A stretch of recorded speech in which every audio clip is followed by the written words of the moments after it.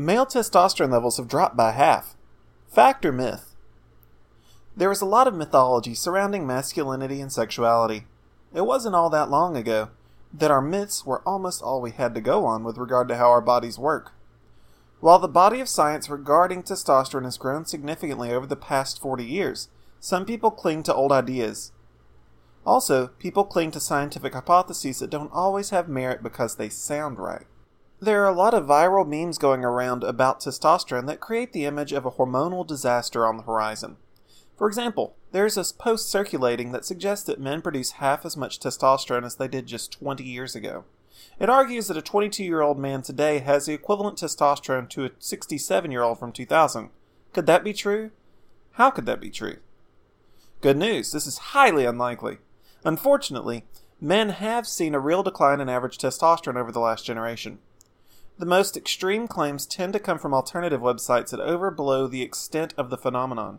For example, the site American Greatness makes the claim that the average man now has an average testosterone level of 450 nanograms per deciliter, down from 605 nanograms per deciliter in 2000.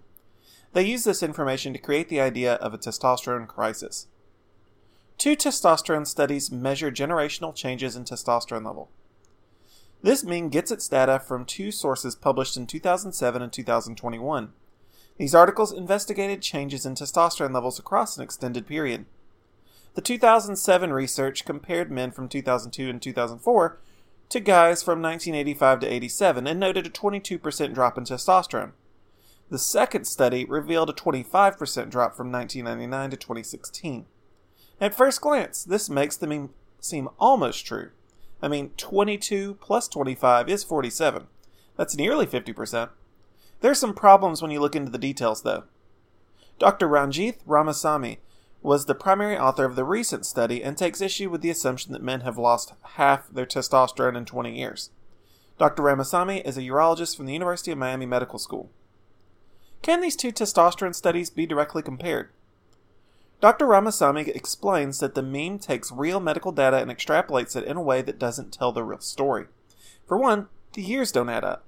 Neither study measures the specific time from 2000 to 2020. The most recent gap was 17 years and only noted a 25% decline over that time.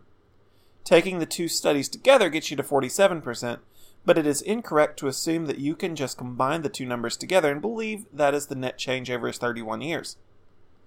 The age groups being evaluated in these studies overlap, meaning that there is a lot of double counting to get to the 47% number. A significant chunk of men were alive and eligible for both studies, making it very problematic to compare the results in this manner. The difference in testosterone between the 2 studies could also be the result of different strategies to measure the hormone. There's no guarantee that both studies evaluated testosterone levels in the exact same way, negating the value of directly comparing them in this way. Why are testosterone levels dropping in men? Thinking about the low T epidemic in this way can detract from the real problems that men are experiencing in 2022. There's not a mysterious conspiracy that's led to dropping testosterone levels, but a collection of widely acknowledged changes in the American male lifestyle that are leading to this overall decline in testosterone levels. Men have become significantly more sedentary over the last 30 years, and rates of diabetes, metabolic syndrome, and obesity have increased simultaneously, largely because of this change in activity level. There are other factors that can contribute, such as endocrine-disrupting chemicals and other environmental factors, but they likely play a minimum role compared to the massive shift in men's diet and activity levels since the 1980s. Take control of your testosterone. That's not to say that we should take the results of either of these studies lightly. A generational shift of 22 to 25% is still a big problem, even if the changes can be adequately explained by science and sociology. After examining the evidence, it's clear that men have a lot of autonomy when it comes to taking control of their testosterone levels. Eating better and getting more active can help break the generational cycle of declining testosterone. Furthermore, there are men's health clinics and HRT specialists throughout the country that can help men take control of their hormone balance and overcome testosterone deficiency. Thank you for your interest in this article about testosterone myths. Please explore our website further for more information about HGH, testosterone, and hormone replacement therapy.